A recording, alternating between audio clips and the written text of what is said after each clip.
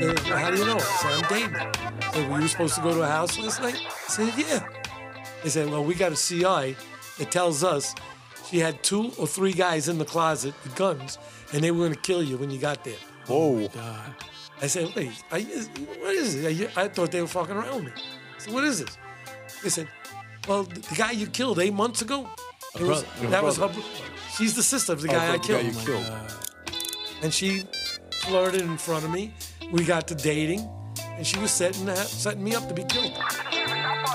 And we're back. We're back here at in Austin, New York, part 2, with the great, the GOAT, Ralph Friedman. What's up, Ralph? How you doing? Thanks for having me. Yeah, man. Here we are once again, and I can almost smell the lead and the smoke the coming from the gunpowder. You didn't have to go to the range. You practiced. He was Practice don't work. Practiced on the street. Did they really make you go to the range? Yeah, you had to go to the range. Oh my You God! have to be identified. You have to qualify. The range officers probably saw him walking up, and they were like, "Oh no!" They're like, Ralph, how do we use this gun? What's the best way to shoot this? They're asking him questions. Man, it's something. We were talking about your time in the detective squad, and I think it's so interesting the fact that your boss had the wherewithal, to let you basically not to try to corral you, but he had a wild horse, somebody who was going to bring him a lot of numbers, and he let you go, and he basically just created a scenario. My bosses were great. My partners were great, and that's the stuff that helps me do what I had to do. I couldn't have done it without backing, boss wise also, because they gave me the free reign, and I always tried to make them look good. Well, yeah, I'm sure you did. You were talking about earlier about using your own private car, and I thought that was fascinating. And then I know we didn't cover this yet, but you are a Harley Davidson rider, right? You're a biker, right? I was. You're a biker. You don't ride anymore? No, I don't ride. I'm into trucks now. Trucks? Yeah. What, pickup trucks? Yeah. Okay. But when you were riding the Harley, you mentioned earlier that there were some days that you brought the Harley to work, and that I brought my Harley to work quite a few times. And it was registered with the department. I don't remember that part, but it might have been. Yeah. But we used it. We snuck it in there a few times when we wanted to sneak up on people or go by an area to scope something out. There was one time, my partner, I was working with one of my best partners, Timmy Kennedy, and we were trying to get these drug dealers. We knew they were dealing. We couldn't get them. And every time we went after them, we couldn't get them right. We couldn't get them. And we took several different unmarked cars. We took he had a El Camino. Were they dealing in the street? Yeah, in front of a building, and then they would go into the building. So, in the building, the courtyard would be locked. There was a gate to the courtyard, and there's like lock in the building door. And we couldn't get them. And when we did get them, we didn't get them right. They always had they didn't have the drugs with them.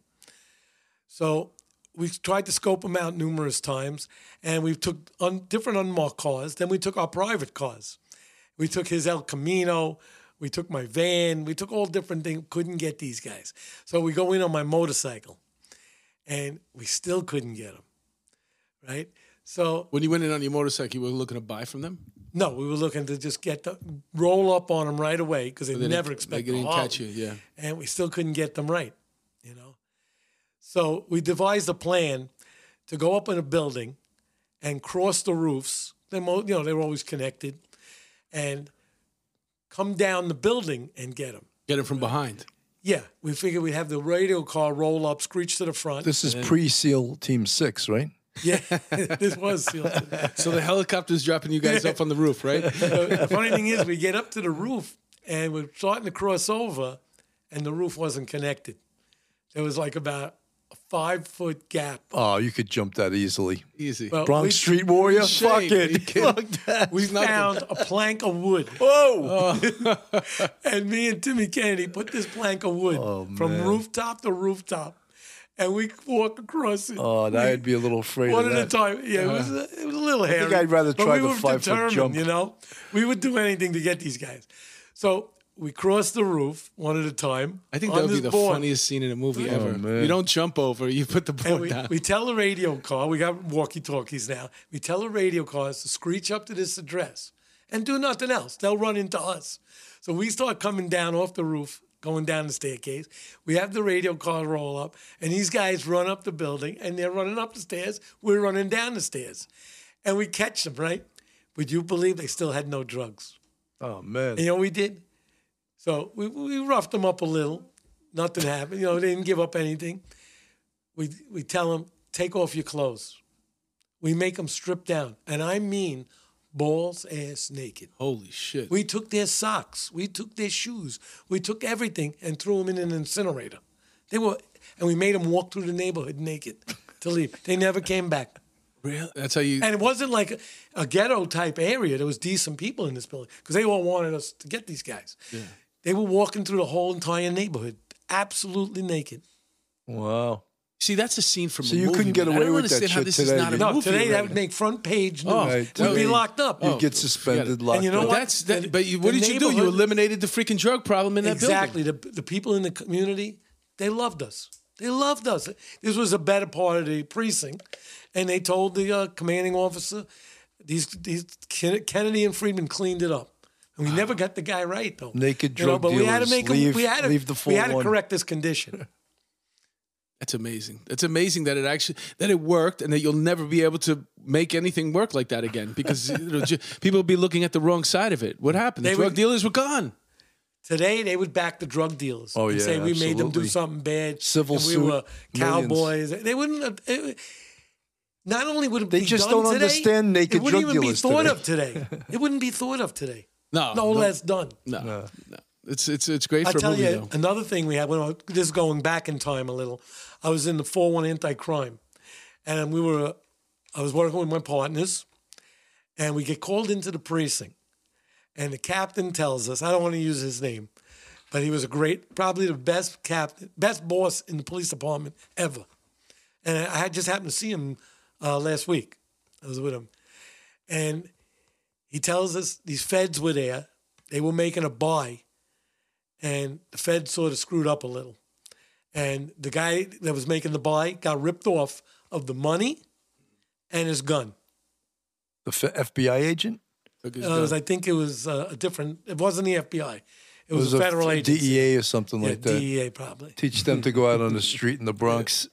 Anyway, they called us in. Can you get his gun back? They said, get the gun back and the money. So we looked at it. And the money. And the money. I want the money I'm bringing the money home with me. and the gun.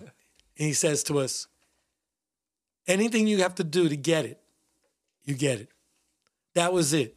That was like opening the floodgates. I can't even tell you. I wouldn't even have an idea of the number of guns and drugs that we took off the street that night. Not off the street, I'm sorry. Out of buildings, out of social clubs.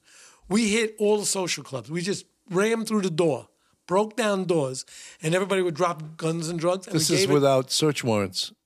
This is there were the... no warrants. I very rarely used a warrant. It was the sole of my shoe was a warrant, But we hit so many social clubs, and they were dropping guns, and they were getting collared. We give them to the other team members, other anti-crime members, and uniform guys. They were making like 10 or 15 collars in every social club. And we hit like dozens of them. And we finally got somebody who gave us a tip. Whoa. That led us to the other side of the precinct. We get over there. Then now we go to the 4-4. Which is also you guys were on the job, so you're working a precinct. To go to another precinct's a big deal. Yeah. And, we didn't even tell the other precinct. We just go in. This was like Hot Pursuit. Yeah. If a lead took you there, it was like you're chasing You someone. went there, yeah. Yeah. Things were unfolding so fast. And, let me back up a minute.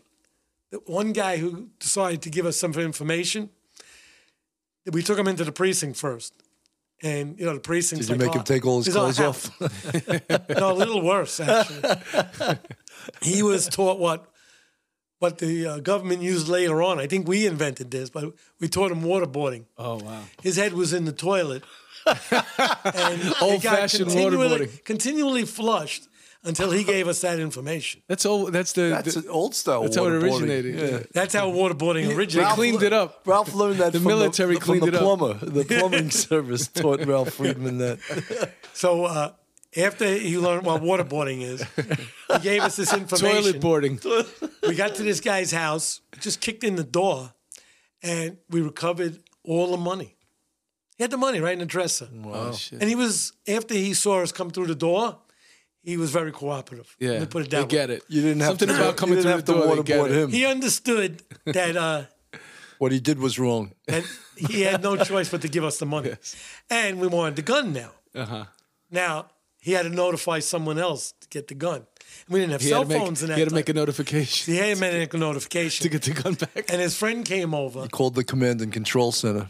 and when the guy saw us, he became cooperative, and the gun was stashed on the roof of that building. Oh, We got the gun and the drugs back in probably, I would say, the whole operation took us maybe 4 hours, 5 hours, and I can't. The number of arrests must have been astounding. That was probably about, I would say there was about 60 or 70 collars made for guns and drugs that night. That's unbelievable. But we got a nice letter in our folder from the DEA on that. They were very pleased with it. now you'd that's get a great. letter from the warden of Yeah, Kixaki. now we'd get a letter from our lawyer, report to prison. But these were how things were done. And you're not dealing with taxpayer, decent people. You're dealing with scumbags. You're dealing with criminals and violent criminals. And they're not innocent. I believe in torture today. If you get a terrorist and he knows where a bomb is, and you're going to say, well, speaking of bombs, so tell us about that. The Puerto Rican nationals. Was that the FALN? Yeah, Well, you I had had the a case lead. with you had a with lead. them. I had a CI that gave me 100% information. I probably made dozens of gun And getting a counts. good CI is very, very important. It's gold. It's gold. No police department could operate without CIs. And by At CIs, any you time. mean obviously confidential informant, Right. somebody Right. that's And they do on it the for- street, not a cop. And not a decent citizen usually. Now Usually they would call them trading- snitches, and snitches get stitches, right? Yeah. Well, no one ever liked informants Right. ever, But, now they have fancy names, stitches. And then all that. Confidential informants. But your CI, you had a good. Well, really I had a good lot one. of CIs. These but weren't this registered. one was good. Ralph, these weren't Some registered were with the and some department. weren't. Oh, they were registered. Some of them I gave money to on a regular basis. Wow. Yeah, I was authorized to get some money out of the borough. And sometimes on small stuff, I'd give them my own money. It was worth it because if you get a gun or a good robbery team, you're going to make overtime anyway. Right. And you want the collar. So if it costs you $20, $30, which was a lot of money in the early 70s, Right. but you get a gun off the street and you get overtime. So you make it back. It's like an investment in your job. But I had a lot of CIs that were registered and not registered. But this one was an excellent CI. And he did it for both money and for getting play on the street because he would get caught with things and, people would let it slide. If you get caught by another cop or a detective and you tell him, listen, I'm an informer. You're his PBA card. Pretty much, yeah. And they let him slide because I would let other guys inform. Informants are a very important tool. Because if you get them for some bullshit thing, Somebody on the told street, you on the side you're after gonna a collar. trade up for something better. Yeah, like if somebody told you on the side after, hey, listen, I'm a CI, I work for so and so, you'd give that guy a call. Yeah, Verify and if it. you verified it, you let the guy go. Yeah. Not if it's murder or stabbing or something, but something that you could let slide at the time. It's the way of doing business, And this guy was 100%, and he developed information on the FALN. Which the FLN at the time is It was one of the worst terrorist attacks we Puerto ever Rican had. terrorist organization, right? Yeah. And they blew up Francis Tavern in Manhattan and killed like 4 people and injured 56, I think, or 52, and the 4 killed. so these are Puerto Ricans here that are basically forming Terrorists. But they want to separate from the United States or any involvement with the United States, so they start terrorizing America. Well, they blew up this place in Manhattan, and it was one of the biggest terrorist attacks in New York or the United States at the time. And this guy was getting me leads. So I went to my captain, and I told him, this was the same captain, this is the other story. So I told this captain what we had, and he said I could work on it off duty, meet with the guy and develop him. Okay. And he let me do that. Didn't even let my partner know at the time because he didn't want me. The captain said, just you and me. Then when it got developed more and I was getting really good information, he said I had to notify with him. We both notified. They didn't have like terrorist squads. force, then, yeah, joint- task force. right. They had what's called arson explosion. That was a unit Right. that handled these kind of cases instead of like a joint task force and terrorist task force. So we went to them, and they assigned the detectives to me with a boss. And this boss and me didn't really gel too much. He was a very high-profile guy. His name was Joe Coffey, very legendary detective who locked up he locked up John Gotti. He was a super well-dressed guy. The department used him for a lot of news conferences, and briefings in high-profile arrests and walkouts. And me and him didn't exactly gel. And it was rough. And he wanted the guy to wear a wire. The guy would never wear a wire. The CI. The CI. And we were going to, we had The guy had to have narrowed down. he had standards after. He had standards. Yeah. So he wouldn't wear a wire. So I said, I'll wear a wire. And he was taking me to where these terrorists were who actually did the bombing. Wow. But you used to come in there on your motorcycle and stuff? Well, different times when I met him off duty. Do you When I speak was- Spanish? You speak Spanish, Ralph? I don't at all now. I did then. When being in the street and dealing with the people, I was talking enough to get by, you know. But this CI spoke English. that could save your life. Definitely. But you Yeah, were going to bars and stuff and hanging out with Well, just looking just to see if you can. Well, I didn't really frequent bars, I wasn't a drinker. No, I know that, but You I know, know so that. I I really thought maybe was- with the CI you were kind of. No, we met in vacant lots and buildings. We met in my cars, my bike, whatever. But he was just great, but he wouldn't wear a wire. We had it narrowed down. So we were going to meet the terrorists, going to lock them up. Yeah. So I was wired in my own private car. He was sitting next to me. I got a van, an unmarked van following with 6 armed ESU guys in it. I got the boss following me in unmarked cars, and we're wired to their car Okay. So they're listening. They're to, listening to your to- conversation in the before car. we even get to the scene, Yeah. to get to the burps, right? And this guy pulls out a gun in the car and starts talking about it where they know he's got a gun.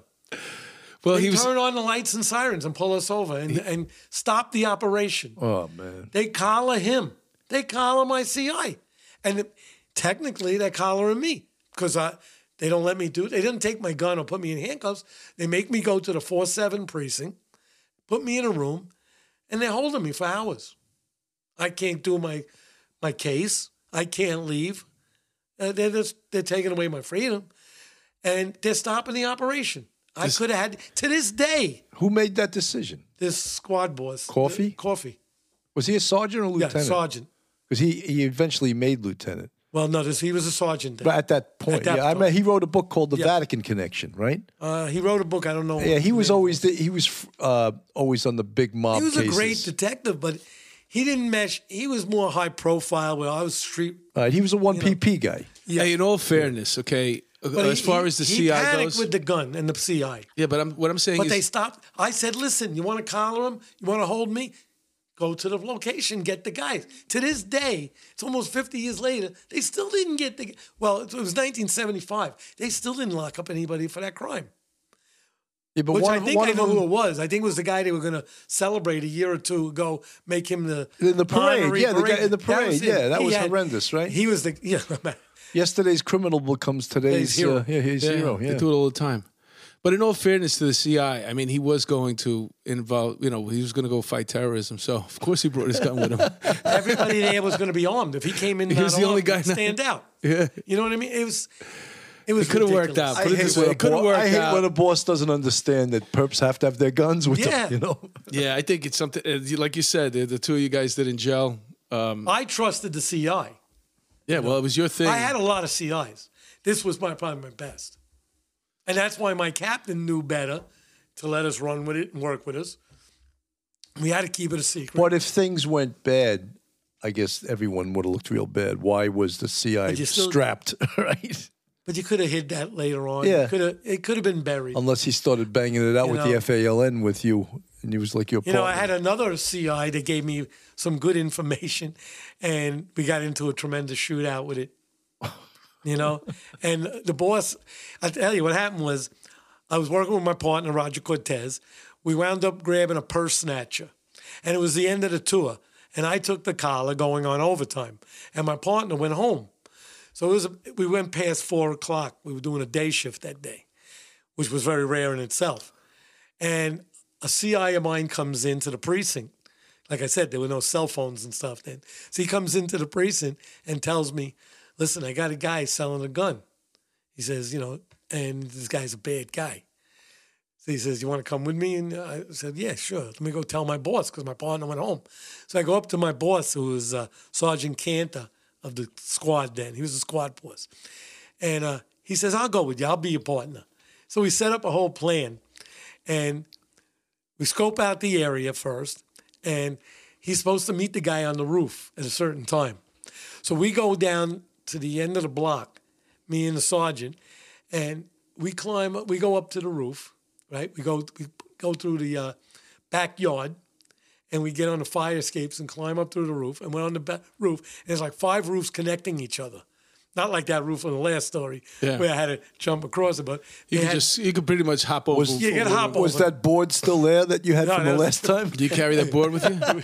Should have. But, so we go up there, and the deal was that the CI was going to go in the building where he was supposed to meet him, go up to the roof, and tell him he wanted to see the gun. And once the gun was in his hands, we'd be scoping it out. Mm-hmm. Once he had possession of the gun, we would trust him. Then we'd move in and arrest him. And he would be a collar too, a fake collar. Cuff him up, throw him to the floor, rough him up, collar him, and they wouldn't know. So as soon as we get up there and scope it out, the plan gets a little messed up right away because we see he goes up there and he meets 2 perpetrators. Oh, shit. And the gun wasn't the gun we even expected. We're expecting a handgun. Mm-hmm. He had a 30-06 hunting rifle. Oh, shit. A hunting rifle. And there's 2 perps there. So now we got 3 guys on the roof. Me and my boss are 5 roofs away, scoping it out. And this guy, the perpetrator, the bad guy with the gun, never gets to my CI's hands. He leans over the roof and starts popping off shots. Holy shit. Now he's a sniper. A random sniper. Just to show him how it works? He wants to show him how it works. But he's aiming it. Wow. He's just pointing it off the roof. Oh, shit. You believe it? We got an active shooter. Wow. Right in front of us. So right away, we jump out of where we're hiding. We each got a gun in our hand. And we start running towards them, screaming, police. And we're jumping over the parapets of these roofs. You didn't care about the board wasn't there at that time. You just right over the roof. So we're jumping these roofs and we're running over. Some of them are connected. Some you got to jump over a wall. Some a little distance. It's like a 4-foot. No, how far does those things go up on the roof? Maybe 4 feet. Then you got to kind of sort of hop over them. And the guy turns the gun on us. Oh, shit. Right? And we open up on the guy.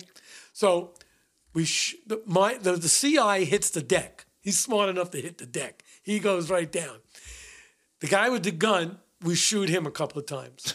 He goes down, drops the gun, and the other guy runs around this, like you called it in the reports, it said a kiosk, but it's like a chimney, little wider, a little higher. It's like juts out of a rooftop. Do they serve tacos from that kiosk? Yeah. They called ATM it there. ATM. So it was sticking out of there, right? And the guy runs behind there. So we kick the gun away from the rifle away from the guy. He's alive. He's laying on the floor, slithering around.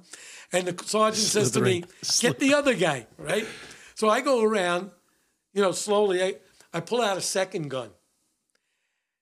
It wasn't an authorized gun. I just happened to go to the range earlier, and I couldn't get into the range. So I had this automatic, which I never use.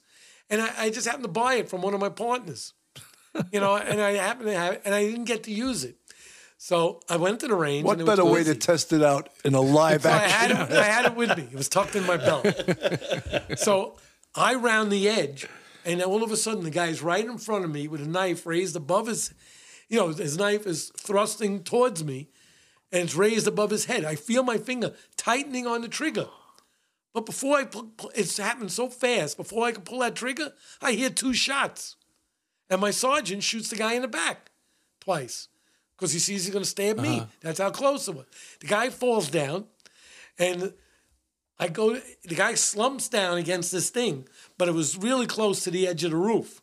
Like there was like hardly any space at all. And the sergeant goes back to the guy that's still alive in the front. I go to cross this guy, and before I could even approach him to take the knife from him and go back to the other guy with my boss, the guy leaps up with the knife again. And I shoot him and shot him in the stomach, killing him. With the automatic? With the automatic. I got a little flack for that. IAD went to the range. A little bit. Went to the range, which was in the neighboring precinct, Olinville Arms in the 4-7. And they said, yeah, he went in and he signed in and they had me in the book. So it sort of got passed over. The gun was legit. I just wasn't authorized to carry. It wasn't authorized, yeah. You know, and I wasn't trained in automatics. And you were on your way to the range and something happened while you were on your way home. So exactly. So justify it. It was all justified. Yeah. And but you found out that gun worked. Oh, yeah, it worked. I didn't have to test it at the range. I didn't have to save myself a trip. That's right. And you know what was funny about that? Who needs the range? About 8 months later, I start dating this girl, a girl I meet in the neighborhood. Uh-huh. So she gets added to the list. I'm dating her. Things are going pretty good. And she invites me up to the house. I took her out a few times, and now we're going to go to the house and, you know, have a little fun, right? Uh-huh. So I make a collar all of a sudden. On the way to her house? No, before I was supposed to go to Did you her bring house. her to work? Okay. No. Was she with you? She was going to be She was with in the me. back seat I of was the car waiting while for you her to made be the with me. collar. But I get a collar, and I can't make it to her house, right? So she's all upset, and she says, no, come on over after work. And I'm saying, I'm going to be stuck all night with this thing. You know, I don't go. So I said, I'll see you on the weekend. I'll go over there in 2 days. I'll go there, right? I'm going to have to work all through the night, sleep tomorrow, and then the next night I'll go to your house. So the next day I go to work. The next day. And I get a 10-2. Me and my partner were out on patrol. We get a 10-2 to the house. That means report in. So I go to the house, and they tell me to go to the sergeant's office. And there's two guys with suits there. So I figured it's IAD for something I did. You know? I figured, you know.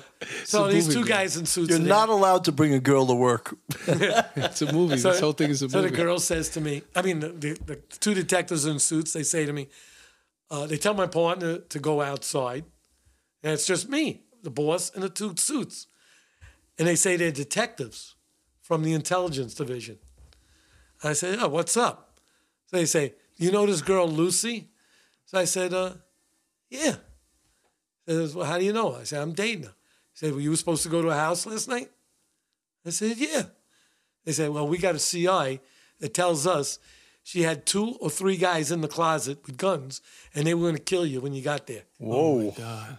I said, wait, what is it? I thought they were fucking around with me. I said, what is this? They said, well, the guy you killed 8 months ago, that's her sister. Was her. She's the sister of the guy I killed. The guy you killed. God. And she flirted in front of me. We got to dating, and she was setting me up to be killed. Wow. Fuck, man. That's a Black Widow if I've ever heard of one. So it saved you. I mean, think about the college, man. It's just, well, you know, I've been lucky. You know, all the time in my life. college can save your life. See, they do. But I've been very lucky throughout the job. You know, I've been in a lot of shooting incidents, shots fired at me, even by cops. I never got hit, and I've survived. Guys used to say, you could fall in the pool and come up dry. Did you wear? You always had to be a vest back skeptical. then or no? You know, they didn't supply us with vests till near the end of the job when I was on. Yeah. And we bought our own vests, but they were so heavy. Yeah. We kept them in the car. If we knew we were hitting a location, we'd throw it on. My anti-crime unit, we went out and bought all 20 guys. We all bought vests, and we bought 20 shotguns. And we sent them back to Savage Arms and had them all sawed off to legal length, 18 and a quarter. We bought them in a sporting goods right around the corner from the precinct. So we bought 20 vests and 20 shotguns. And we had them because the BLA was around, and we drove around with them all the time. We drove around with sawed-off shotguns in the car. And we were assigned from like 6 months of just driving behind radio cars and backing them up.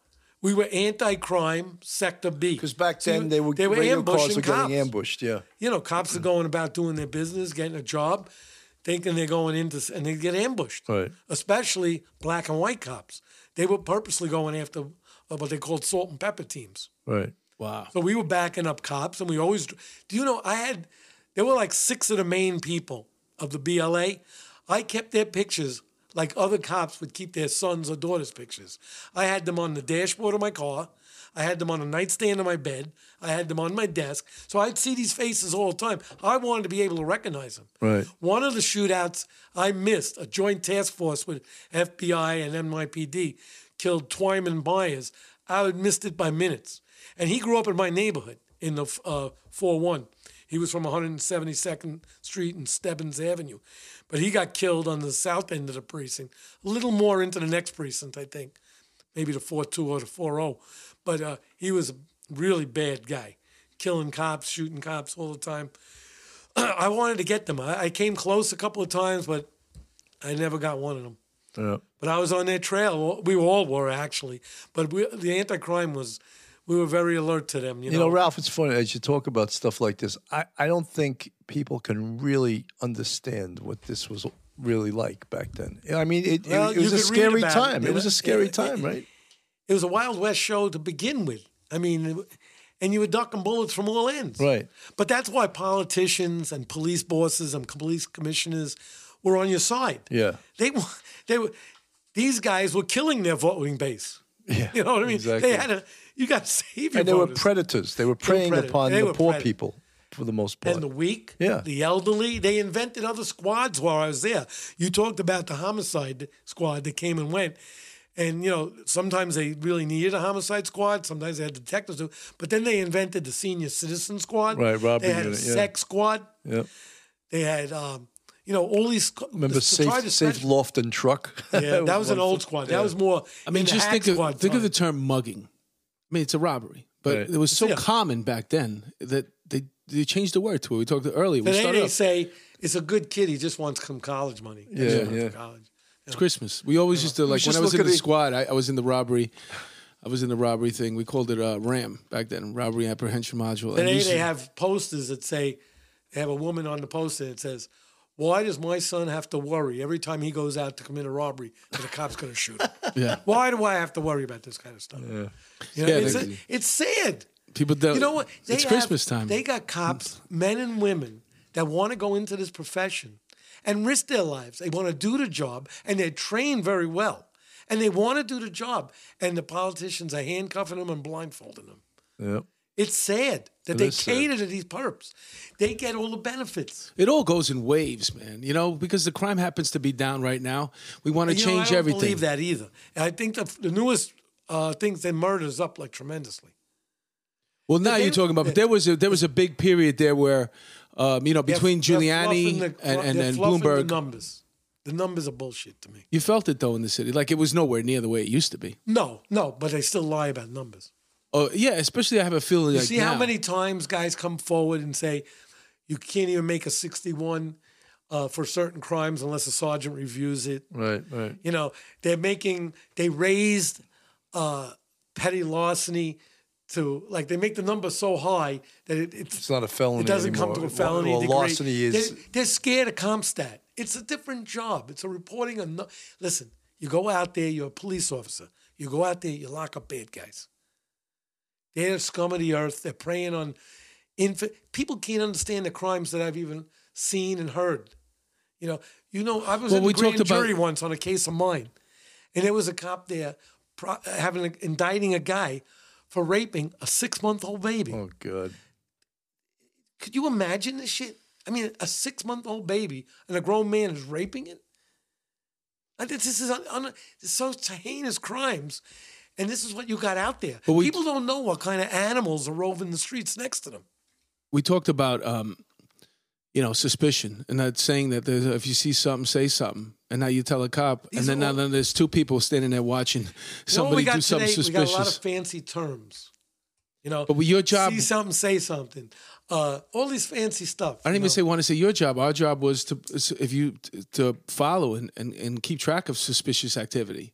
They want the police department to do away with all the intelligence they gathered. Oh, all that gang stuff, they want to throw it right Black out. Lives Matter, Black Panthers, BLA, FAL. They want to destroy all that stuff. Do you know what they're pushing for now? I just read in the paper the other day. They want to do away with photos. Mugshots. The DCI mugshots. Yeah. How are you going to get you bring in people, you bring them to the photo unit. When I was there, it was pictures and drawers. Now it's escalated to it's a computer. Computers. It's a computer, yeah. But we didn't have computers. Right. They had drawers of the mug shots. I remember. They used to be in the Bronx borough. How else are you going to make an identification? How else? Yeah. I don't understand it at all. Impossible, yeah. Well, I guess the whole point is to not be able to. Right. That's how you lower crime. Forgive the you guy. decriminalize Yeah. crime, and you change a category of crime. Well, think about all the marijuana collars that aren't going to be made now that led to something else because it's Yeah, but they're having a big problem when they're making this drug legal or decriminalize. They're messing up a lot of things. First of all, it helps you to get informants and lead to bigger stuff. It's totally screwing up the canine unit because these dogs are all trained. They're all going to be no good. I read about this because they're already trained for that drug. You can't deprogram them. They're already trained, and now you're going to have lawsuits because the dogs are going to stop certain cars and people. They're going to smell marijuana in there. Exactly, and if it's legal, now you're stopping the guy. Why are you holding me? Why are you stopping me? Why are you taking away my freedom? Because the minute you stop someone, when you restrict their movements, it's technically an arrest. Right, it's an arrest. And you got to fill out 100 forms now. Stop and frisk is down the tube, which is the best tool the police officers have. Yeah, unfortunately, a lot of people didn't fill them out when they were supposed to. Well, you didn't really have. You couldn't. There was a time where they didn't want you to, and then there was a time that they wanted you to. The other way, it's so much that you're more on. Yeah, you're putting the officer in danger. When I was in the squad, actually, we had to fill out 5 a month. It was on top of your arrest. You had to have at least 5 250s filled out. We really weren't required. In the 70s, you didn't do that stuff. I mean, it was different. Yeah. But that's all these things that they're putting on a police officer. That's why. If you don't have stop and frisk, Ralph, these people don't. You have to call it stop, question, and frisk. You can't leave out the other question because you leave out the question is 33% of what it is, right? You mentioned earlier. Doesn't the question sometimes lead up to? That's true, right? So that's why we got to call it stop. You mentioned question earlier that a lot of times you'll talk, to younger cops or a couple of generations away, about police work, and they don't get it. And I can't help but wonder, like these stories are so amazing. How is this not a screenplay? I know you had the TV show, but do you have I have some other things in the works.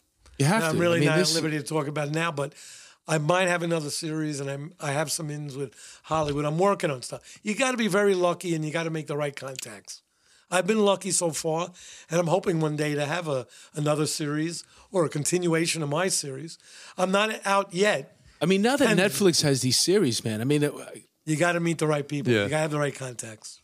That whole thing, every single scene. Stories, that's for sure. Every scene is, I'm calling them scenes already. Every story is a scene. But just getting back to the stop, question, and frisk, when you don't do it and you cut down so tremendously, it sort of makes the bad guys feel empowered to carry the gun. Right. And what are they going to do with a gun? They're going to shoot somebody, assault somebody, kill somebody, or rob somebody.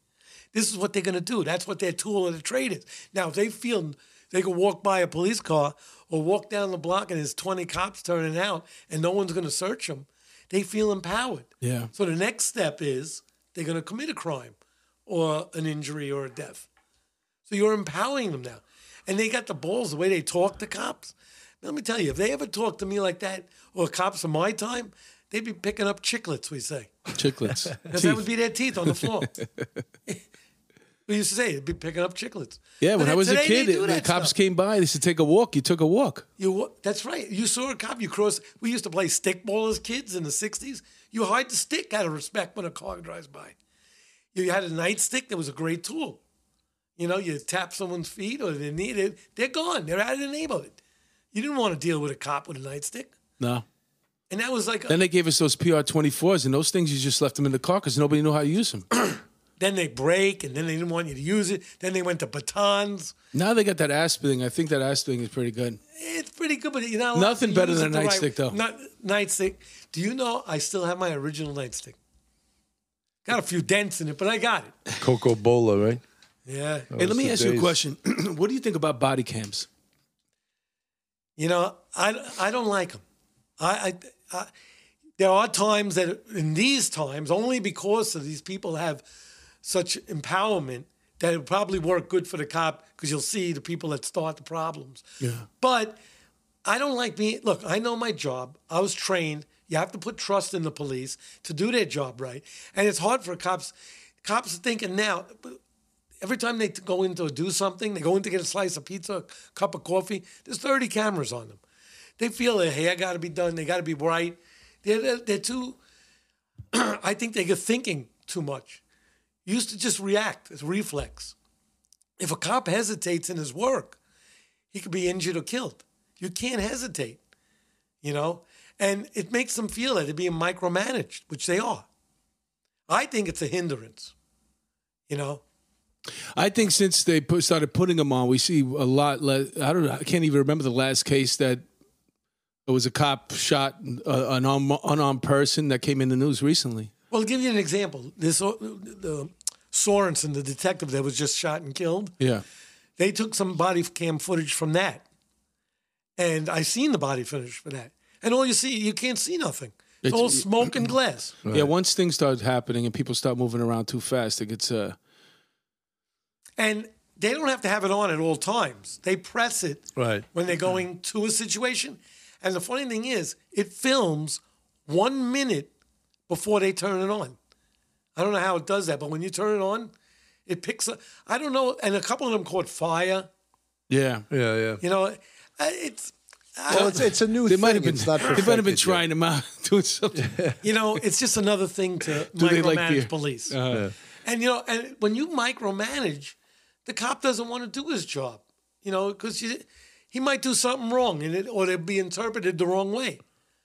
Or they got to think about, I'm going to be on film. Well, you know, every cop is scared to be on YouTube The big today. thing now, there was even a unit on the police department now that teaches of how to use less force, the reduction of force. I forget what they called that. You were part of that program, right?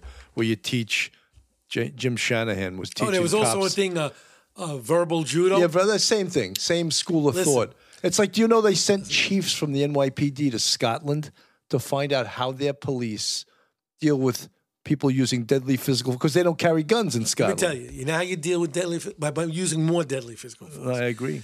You know, you overcome violence with more violence, and you have to be able to do that and live with it, and you have to trust the police officers and detectives to do the right job. They're trained for it. They're trained. Let them do what they're taught and trained to do. I agree, but you know, there's a lot of people... I know I'm a dinosaur. I know that, and I broke in that way of cops protecting your ass, not kissing it, and that's what you do. You go out and you uphold the law and get bad guys off the street. I think that's the goal. That's the goal point. Yep, that's what you do. You mentioned the numbers getting fudged, possibly, and also we're talking about a time right now where at least the way people feel is safer. So that's why they get away with this type of policing. If it starts to get busy again, if, let's say, for example... As soon as the mayor's son or the governor's son or a relative or a close neighbor or family member gets mugged or shot, then it becomes a big... Then they want the cops to do their job. The real police. Yeah, bring out the real cops now. The police. Now do your police work. Well, there's places that they're totally shut down. Baltimore. They're not going back to doing police work in Baltimore. They're taking reports. And that's what the Democrats, they want that. They don't want them to do their job. You know what's really stupid stuff they do? They do stuff like gun-free zones. Yeah, that doesn't even make sense. It's so stupid. I heard that Trump was going to eliminate that right away. But I don't know if he did or not. But it's just stupid stuff. Is a criminal and then limiting how many bullets you can carry in an automatic or a clip? A criminal's they don't obey the law to begin with. They're breaking everything in the penal law. Now you put up a sign, gun-free. I just read a list of the places that you can't bring your gun. The Barclays Center, Madison Square Garden, Radio City. If you're on duty, you got to get permission.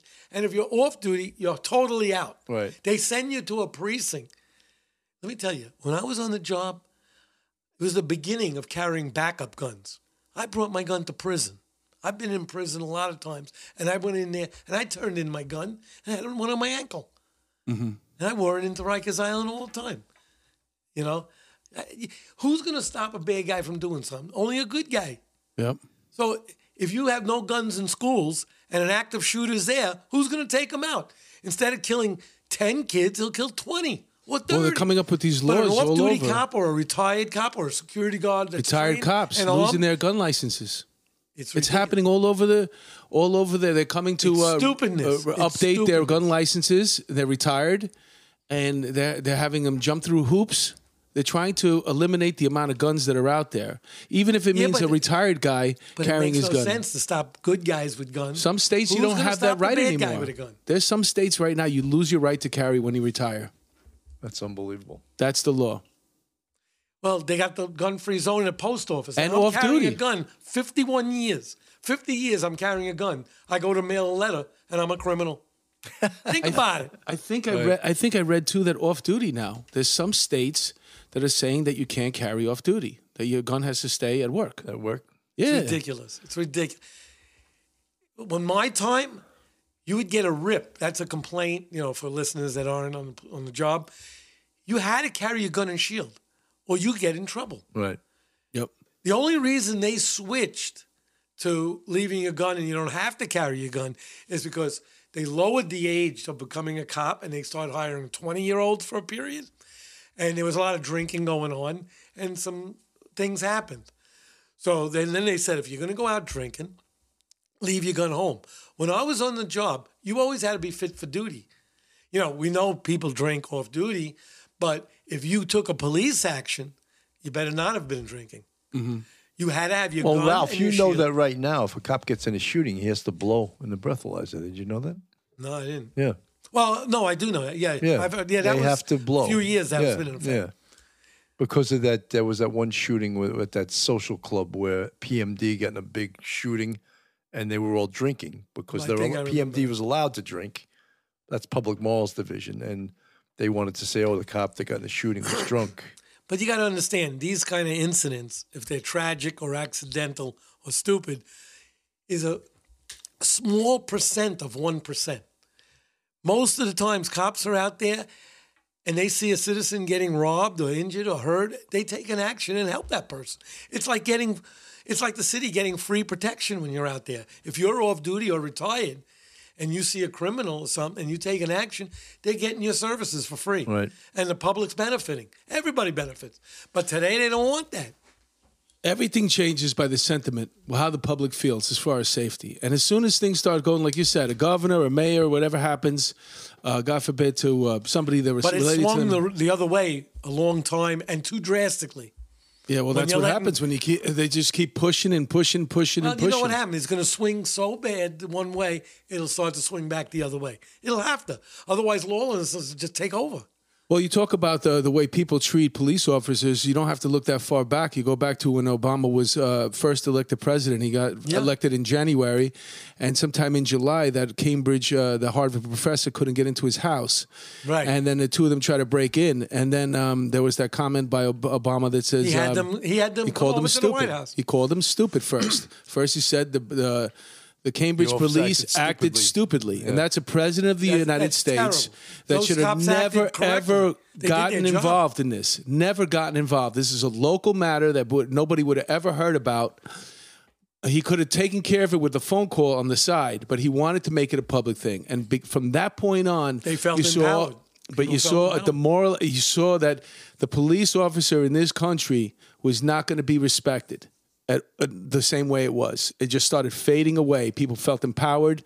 People that were on the wrong side of the law, they felt like they could talk to cops whichever way they want. You're right. And it was it just changed the whole sentiment of the country. And what about when de Blasio got in? When the first thing he said was, my son, could be, be scared of the cops and all that stuff. Remember he said that? Yeah. It just seems like an easy thing to do because you're trying to get people on your side with the assumption that everybody feels this way.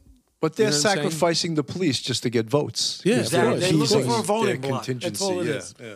Sometimes they use you. Giuliani got on the thing. He didn't give us a penny. He gave us 3 zeros. But man, he got in because he got when I first got on the job, everybody went out and I got my grandmother out to vote. I got everybody out to vote so we can get Dinkins out and put Giuliani in. Then we got 3 zeros. But he did say he liked cops, so that's how gullible we are. Well, Koch was good too. He liked cops. Koch is probably the best liked man. Dinkins gave us a raise though. We didn't want want you raises, doing nothing. not praises. That's what we used to say because Giuliani just gave us praises. Yeah. But he got in on our backs and then stiffed us. But nobody, Dinkins, he didn't want you doing nothing. No. You know, he did hire 30,000 cops, though, and I was one of them. But that's why crime was out of control when he was mayor. Yeah. Yeah, but that's also the crack epidemic, too. Yeah. That started in 85. Yeah, that's right after I got out. That's when I came on. 85. Yeah, that's when I graduated high school. Yeah, that crap. That's what gave the big illusion in crime too. The big spike. Was it getting better or getting worse or whatever? If it was getting better, then it spiked up again. You know, and then once kind of that faded out. Well, that's what happens if you get leadership that doesn't back the police. It streams down from president to governor to mayor, and those are the people that control the big bosses, the PC. You know, because the PC is there at the wish of the mayor. We were talking about this a couple of weeks ago. It's like, what is a cop supposed to do? You see somebody urinate and see smoking a joint. They legalize that now. He's smoking a joint while he's pissing on a tree somewhere, right in the middle of the street. Can't do nothing. What are you supposed to do? Have a nice day, buddy. And I said that was the worst, legalizing urination. How do you get the difference between a pedophile going to a school? There's this built-in defense. I was taking a pee. Yeah. Meanwhile, he's showing his pecker to young kids. Yeah. Right? I mean, turn on the body cam. He's got but it's a defense. Yeah, no, it's ridiculous. I don't think a lot of this stuff is thought through. It's just a question of just keep pushing and pushing. Legalize this, decriminalize that, take the power away from the police. Well, the whole broken windows policing, which got us is out the window. Is out the window, yeah. And the cops worked 20 years, 2 decades to get that. We all worked real hard to bring the city to a level of decency where it is now. And they're throwing it away. The decades are being set back in a year or two. Yeah. There's homeless people laying over the subway trains. They're all over the sidewalk. You figured they would sit down. You figured they would sit down and pop in a movie like Saturday Night in Fort Apache and just watch what the city could be like if we ever went back. And they don't do that. No, it's right. It's not that far behind. They should have Ralph go to a city council meeting. And address the show him Street Warrior, the city council. Show him Street Warrior. Have him show his tats. Just these community boards and stuff. They're not pro police either. No. The one in Manhattan isn't. I know that they don't back. The politicians are falling in line against the police. Yes, because it's a popular thing to do. But look how they wanted to make the guy from the FLAN. The honorary marshal of the parade. Right, that was horrendous. The guy's a terrorist. Yeah. Some way that didn't happen. The general public has a short memory. Because a couple of big sponsors pulled out the last minute. Yeah. Like the first one to pull out, I think, was Goya. That was that Mark Viverito. She was pushing that. Yeah, she's another excellent politician. The progressives, progressive. liberals. What does that mean? Progressive? It means against the police, I guess. Right? It means pushing forward. Pushing forward. The idea is that there's a utopia. There's a utopia waiting ahead of us, and we have to keep pushing until we get there. It's a world where there's no borders. Yeah, you can roam around back and forth. Yeah. People give you stuff for free. It was funny. There were comments on Facebook a lot about the Oscars last night. Yeah. So they had gates around the thing, so you couldn't get in. But they don't want gates nowhere else. Nowhere else. At their party, they have guards and guns and gates and wires, and no one could get in. Why wasn't it open? One of my public? favorite expressions was, "You want to see a liberal turn into a conservative? Just step on his land." Yeah, and then he'll turn into exactly. He'll pull out his AR-15, which is banned. I mean, look where we are right now. And then you had Bloomberg saying people that own guns are stupid. But he's surrounded by a bunch of detectives with guns. How do they feel when he says things like this? Yeah, that's all the people that say that. Pelosi too. She's got walls. They all got walls, security guards, and guns. Same thing with socialists. Show me a socialist, I'll show you a millionaire. Every socialist that pushing socialism is for you, not for them. Yeah, it's right there. It's all you got to do is turn on your TV. Yeah, they want full control. They want the government to have all control of your money. So I'm sorry this turned into a rally. Hey, let me ask you a question. While we have you here, I've read in the book you said vacations are overrated. Are they still overrated? Do you take many now that you're retired? Can you? Actually, I don't. I've been spending money on my house. We haven't been on vacation for a while. My wife doesn't like to fly since 9/11. Oh yeah. Was your wife in law enforcement or no? No. She actually took the test, and they called her 3 times, but I made her back out. Because in those years... How many years you been married? I'm with her 36 years. Wow. Right? I started seeing her 4 months before I got off the job. Good for you. You know, she was there with me when I had my accident. But I was dating a lot of girls at the time. And when I went to the hospital, they all met each other. I woke up one day, there was 7 girls around the bed. Ralph, she went to meet them. Well, I made like I passed out from the drugs again. Ralph, did you I don't want to deal with did you ever bring your wife to work? No, she didn't go to work. She never went to You know work what's with amazing though is how well they can get along. They can all really just get along. At some point, they're going to get along. They're girls. They like the same thing. You should just be able to invite. Listen, girls, we all have one thing in common. We love me. You know what's amazing? When Ralph got here an hour early, which I can tell he's a prompt guy and he wants to scope the situation out. He's a bull, man. I shook his hand. I was like, "You're 70 years old, right?" 70. This guy is like, still, I wouldn't want to roll around with this guy.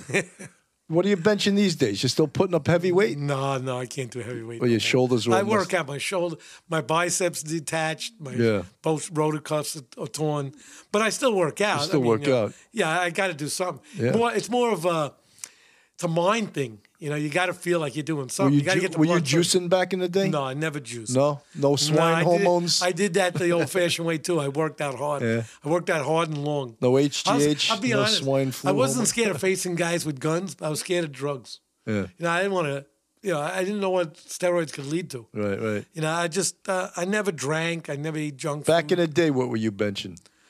I benched 395 on a machine, and I benched 380 in free weights. That's nice. That's good. And that's with, never No did any, no juice. Nothing. That's just with Gatorade. Yeah. Orange juice. Those days I was drinking, I'd come home and drink a quart of milk with a whole pie. But you know what? nothing. You're still in great shape, but you're making pizza now, right? Yeah, I do. I work in a pizza store. You do, right? Down in the village? Down in the village. And you making the pizza? No, I don't make pizza. Are you interested in learning how to make it? No. I just, like a floor manager, work the register, just a little part-time gig. Do you know Steve that owns Di Fiore? No. Steve is a retired firefighter. He's got a place on, what is it? It's Bleecker. He's got a place called Di Fiore. Well, I'm on Bleecker. Yeah. It's Bleecker Pizza. And my friend owned it. He's not alive now, but he was a captain. And he got sick from the 9/11 thing, the terrorist attack. And he was in the task force then. Yeah. He was the executive officer of the Manhattan South Task Force. And they were down there the first 40 days and nights. He got very sick from that. And a year ago, he killed himself because he couldn't take the pain no more. And the doctors couldn't do anything to help him. Yeah, he wanted to end it the way he wanted it. He always told me, he says, just make sure you tell people I was never crazy and I wasn't depressed. Mm-hmm. I just couldn't handle the pain no more. Just like you would put your dog down. He says, I have to put myself down. Wow, sad, right? Very sad. He was a good guy. He was a friend of mine, not from the job. I met him after the job. And we knew each other like 25 years. And he retired because of the 9/11. And then he opened the pizza store. And he didn't really work there. And I hung out there with him, and then when he got very sick near the end, I started working there, a couple of hours on the weekend. Mm-hmm.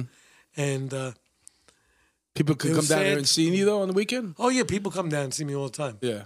If you buy a slice, can you get a free war story? Yeah. I'll get you a free slice, too. A picture. Get at least a picture, right? I want a picture with Ralph with a slice of pizza, Yeah, I'm going to come down pose there. for they should call it those. War Story Pizza Shop, right? Yeah, I'm going to come down for that. I want to do that. That sounds like That's great. Man. Definitely invited. I do all the comedy clubs down there, perform there, so now I know I'm going to come down there. You got to meet Steve, though. He's on Bleecker, too. He's right next door. Oh, that's how you know my friend Pat Dixon.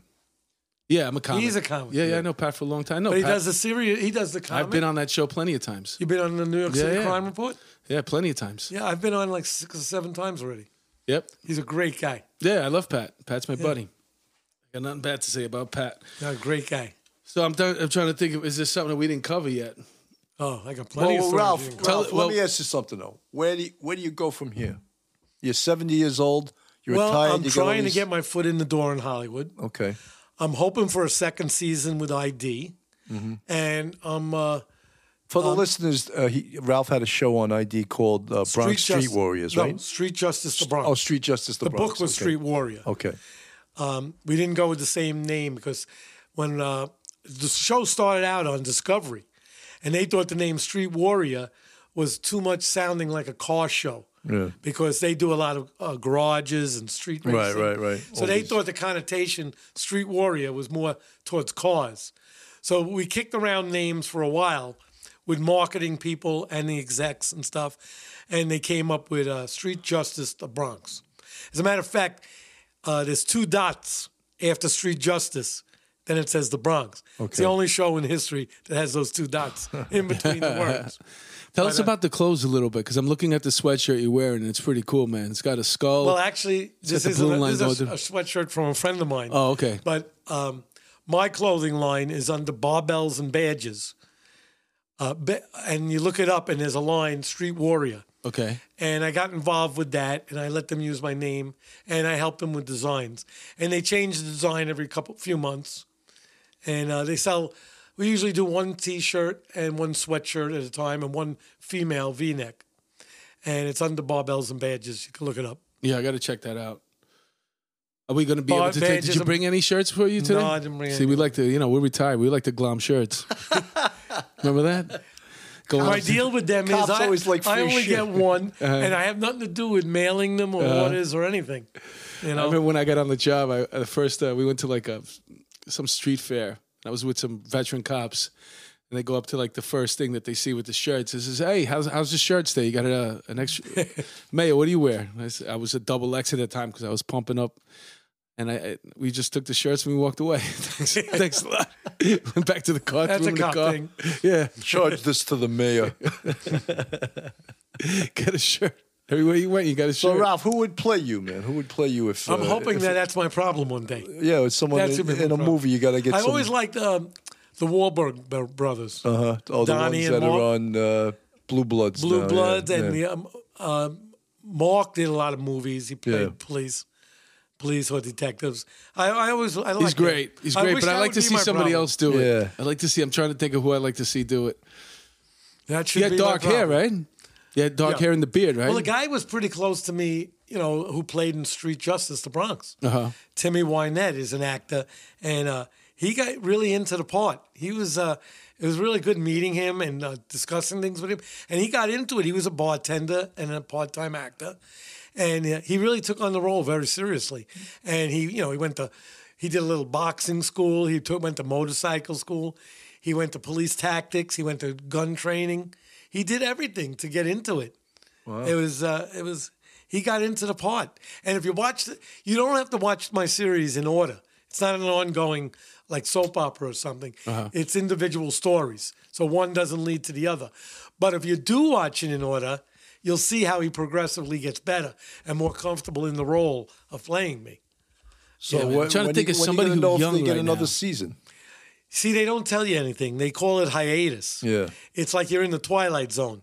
They don't talk to you. They don't tell you nothing. Right. Or tomorrow they could call me and say, we're filming Monday. Right. But the show, it is progressing on in other countries. I started in 7 other countries. Let me ask you, per episode, how many viewers were you getting? Do you know? In the 800,000 range. Okay. Which is pretty good. Yeah. But I think my show... Bill was a big star on Perfect Murder. Yeah, we were getting a million on the Perfect Murder. Yeah, I was getting. Yeah, but they canceled it anyway. Really? Yeah, and they averaged 1 million the last season, and they still canceled it. So who knows what the hell's going on? They have their own rhyme and reason. Yeah. You can't figure it out. I had a lot of sponsors. As a matter of fact, people were complaining when the show first came out. There were too many commercials. Right. They were selling a lot of time. And what happened with my show, there was a few different things that are holding it up, I think. One was that they didn't give it enough advertising, and then the show caught on. And then in mid-season, they stopped and waited a while and started again on another network. The first network that we wanted to take it was ID. Right. And what happened was ID didn't take it, and Discovery picked it up. And Discovery wanted, like you said, they wanted 1 million people a week. Right. And I was hitting 750, 800,000, and they didn't think that was good enough. And then ID took it on the second episode. they took it and showed it on their, while it was on Discovery, they showed it, because one's a parent company. Right. And they showed it, and they liked it. So they took the show over after the third episode, and they wound up showing 3 new episodes and the 3 that played already. But there was a couple of months lag in between. And there wasn't enough there wasn't enough advertising. Right. They got to promote it. Yeah, they got to promote it. Yeah. You know, and that lag and that cut in the middle of the season hurt me, I think. Yeah. I like to see it as a dramatic series. I like to see it on Netflix. That'd be amazing. Well, a dramedy, you know, something where it's your dramatic. show is really a reenactment. He's talking about I host, I tell a story. I like to see it like a scripted show on Netflix, a couple of seasons. Each episode gets a story. See, my lines weren't scripted like that. Right. Yeah, I'm talking about something completely Well, they different. tried to. I'm talking about there's a lead. The Deuce on HBO now. That was a good show, too. Yeah. And, you know, their second season took like a couple of years to come out. Yeah. No, but that's You don't yours know could why. be like that. Yeah, I like want a to see. dramatic I want to thing. see. We needed more money for production, too. Yeah. Ralph Friedman is the protagonist. He's got his partners that come and go through the years. But every scene, every episode, there's freaking chase scenes. There's him with another hot girl. Right. Well, my show Bring was... his Some of them girlfriend aren't to so work. hot. Some of them are like, you know, some girls that are, you know, in between the hot girls. You know what I'm saying? Some of them get the motorcycle. The other one... We have Some of them like cook Some the of them food. get to ride Some on the of them motorcycle to the cooks. neighborhood, and some of them get the car. They sit in the back seat. Some of them he takes on jobs. Some of them he don't want them getting hurt. Some You of stay them just home. goes and This job is dangerous, they cook baby. him rice and beans. He Some goes were over there. dispensable. Some of them he brought out. He wanted to scare the perps. Let them take a look at you, baby. But so they want to But find you know the police rule. If it was new stuff, you go out of your way, you get there. Yeah. You know, if it's somebody you had already, they could wait. Yeah, I love the making the collar. I remember sometimes you'd have a date and you didn't really make the collar, but you made a collar. So this way, it was dinner and a movie, and then it turns out, oh, honey, I made a collar. Oh, no, my partner made a collar. I'm gonna be a little late. Give me a couple hours, and then now you show up at 11:30, 12 o'clock at night. They're already dressed. They still want to go out, but there's not that many places to go now. Go to my apartment. We'll catch a movie on another night, sweetheart. Grab that beer. I got you a beer. So we could find you down. One thing about the movie too, that like I said, a Netflix, a dramatic series. Well, I'm ongoing. trying. That's what my goals are now, to try to get into another show or another. I'm filming a show in 2 weeks. I'm doing a show for Raw TV that has their network out of London. They're based, but they're shooting me. They're bringing my partner up from Florida. And they're going to get us an old car. We're going to patrol in the Bronx and tell stories out of the car. That's great. That's like Yeah, off me the and Bill cuff. did that. We did that. We had our original thing was a web I don't series. know where that's going to go, but I'm doing a one-day shoot. Yeah, me and Bill had a web series like that. We used to drive around, and basically we would go with 2 places to eat in particular commands. And while we were stopping to get something to eat, the way we did on the job, we'd also tell war stories. Something happened over here in this corner. Oh, this is where we You used to guys go. were partners? No, but for our show, we did for the that. show. We drove around in our private car. We even got pulled over one time. That's right. That's right. Yeah. And the cop was, while we were filming. Yeah, and They didn't see all the big trucks following you and stuff? No, well, we just the camera was the car was full of we cameras. had a Go camera right on the dashboard. Yeah, like all over these Go I cameras. drove around with people following me. Yeah. I had cameras strapped on the fenders and hood of my car. Mm-hmm. You know, that the production company did for promotions and stuff. Well, people got pissed off that the cop let us go. People that watched it. Well, what, are you kidding me? You think he's going to give us a summons? Yeah, that's stupid. Yeah, they actually got annoyed that we got away with it. Well, I wish you the But best those are of the luck, goals man. now. I'm This- trying to get into these things. I mean, I can't. And I'm having fun with the interviews. And I can see doing, me auditioning for it. I do book signings at car shows and motorcycle shows. I set up a booth, and I get a kick out of it. That's great, Because I Ralph. like going to these kind of shows anyway. So I see the cars, and I So, Ralph, if you get famous, will you still come back on Police Off the Cuff? absolutely. Oh, that's great, man. Definitely going to push for It's it. an man. honor to come back. This is come to the great. show. No, this is an honor to meet you. It's an honor to be here. I like that you wanted me to have me on and stuff. It's my honor. No, I think what we're trying to do here is we're trying to, like, for example, you have a book, Street Warrior. And Well, it's a you great, mentioning yeah, no, helps it's a promote great it, too. book. It's I a great book, realize but that. there's a lot of great cops. Maybe not as great as you, but there's a lot of great cops out definitely a there lot of that are great retired. Michael O'Keefe wrote Shot to Pieces. But I'm not talking about the ones who have. Well, we're getting those on because of the high-profile ones. But I'm interested also too in getting cops that retired and they didn't. Their stories are going to just pretty much die out with them. You know what I'm saying? It's their family and their friends. Stanley Gamm. Mm-hmm. He was like this real heavy hitter in the 4-1 when I got there. And he had probably the biggest influence on my career. When I got there, and I was a rookie, I seen this guy. He was in uniform, rack of medals up his chest, and he would come in every single day with a gun or felony drug collars. Every day. And I looked up to this guy like you can't believe. I said to myself, I want to be like this guy. I want to be like him. And I wound up getting into the anti-crime unit, which by that time he was in. And then one day I became his partner. He just recently died like a month ago. And this guy was tremendous. And I had great partners. I had this guy, Roger Cortez, when I got into the detective squad. He was an old timer, but we hooked up and he got real active again. He loved it, being out there and making pickup collars. I had my two best partners were probably Timmy Kennedy and Lester Rudnick. I know all the Bronx heavy hitters. There was Robert DiMartini. He became a street crime lieutenant, right? Yes. Yeah. Well, you mentioned this in your book, too. You said the difference between sports heroes and real heroes. Right. Real heroes are R-E-A-L, and the other heroes are real, R-E-E-L, for film. The make-believe guys that are aiming for a gun in someone's hand. And that's why we want to take the real ones, the R-E-A-L. There's a lot of real cops out there. And we want to be able to kind of sort of memorialize their careers in a way. So then this way, if you don't have a book, it's not forgotten. The stories are still out there. I just went to a stories. street naming for an officer that was killed in 1984 or 85. Ruotolo. Yeah. 1984, I think it was. Yeah. That guy was a hero. That guy took a police action and took a bullet and got killed. Yep. And then I had another partner, but I wasn't his partner when he got killed, was Kenny Mann. I still to this day have his his mask card on my desk. And he was killed in December of 74 also. That's a long time ago.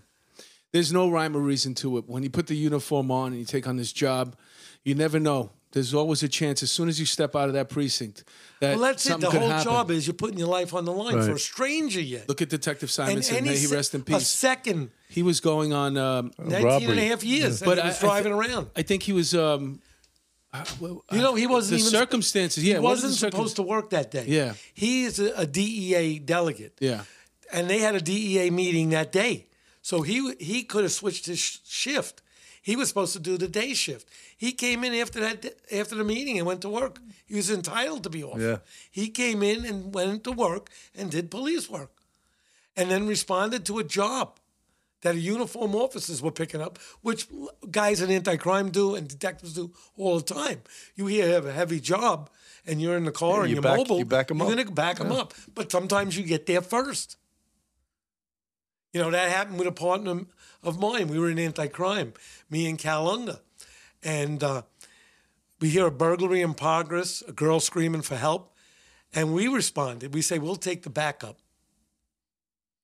And we got there first. We go up a 5-floor walk up, get up there. We see a door broken into. It's off the hinge. The door jamb is broke. It's open about 6 inches. And then we hear a girl screaming.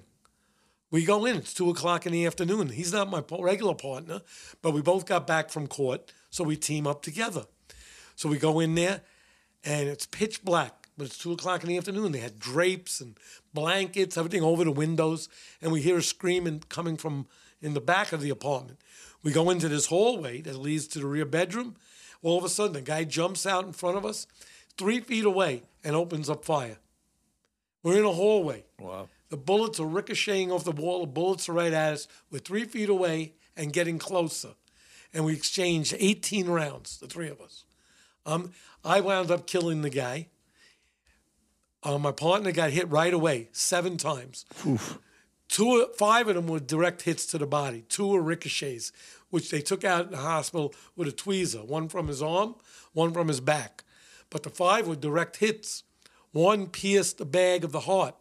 He took main medical history, took 72 pints of blood in 3 hours. Medical history. 72 pints of blood. You realize it's just spilling out as they're operating him. They're pumping him full of blood. So anyway, I killed the guy. He ran into me, and I had one bullet left, and my gun was pressed against him. And he had the gun in his hand, and I killed him right there.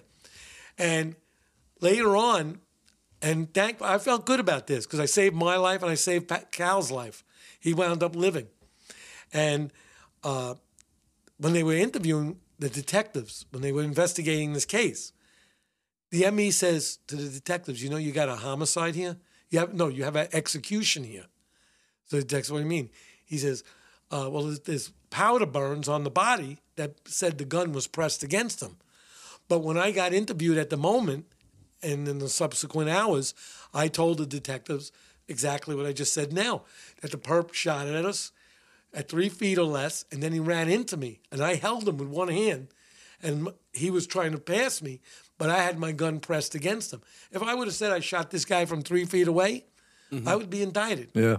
Because the ME's report the physical evidence says that the gun was pressed up against him. It was comparable to what I said. Right. I said I pressed the gun against him. Right. If I would have said the wrong thing, said, well, I was 3 feet away, right. the ME would dispute my saying and I could be indicted. But, I did have my gun pressed against him, and I said that right away to the investigating officers. Serious question here, Ralph. What are the chances of you making an off-duty collar on the way home today? Well, we all happen to be in good neighborhoods now, but you never know. Just like a cop on duty. Jump in the car. Me, you, and Bill will take a ride down to the city, make a couple of collars. Come on, man, let's do it. This is so But buffy. what's funny? When we're filming this thing in 2 weeks for Raw TV, my partner's coming up from Florida, and we've discussed it, last night. He says, hey, you think I should bring cuffs? I said, it'd be international news, it'd be in all the newspapers. Right. Internationally, if we make a collar on the show. You could definitely make it. I think that we have so much more to talk to Ralph about, but he's going to have to agree to come back on another day. I definitely agree. When you got the show coming out or whatever you want to promote, man. Whenever you're you're number one guest. to have me, it would be my honor again. On behalf of Police Off the Cuff, Bill Cannon, myself, Mark DeMeo, I just wanted to say this was an honor and a pleasure, and you were great, man. You were phenomenal. No, it was my honor, and thank you for having me. And you guys were great. And you were always welcome. You made it easy. And we're going to be telling our audience where they can find Street Warrior, the book. We're going to put up that link. We're also going to be putting up links for the TV show. It's all on Amazon.com. What was it? The TV show again? The Bronx. Two dots. The Bronx. But what was the first part? Street Justice. Street Justice. 2 dots. The Bronx. And the book is Street Warrior. And I think it's up to the people that listen to the podcast here. And I don't know if we want to see the movie or if we want to see the Netflix series. Man, I think everybody should do whatever they can. Right in. And you can go visit Ralph right on Bleecker Street at that pizza place too on the weekends. I'm there. He's Slinging pizza. Slinging pizza. Looking to make an off-duty call. Thank you so much. Thanks, Ralph. Thank you.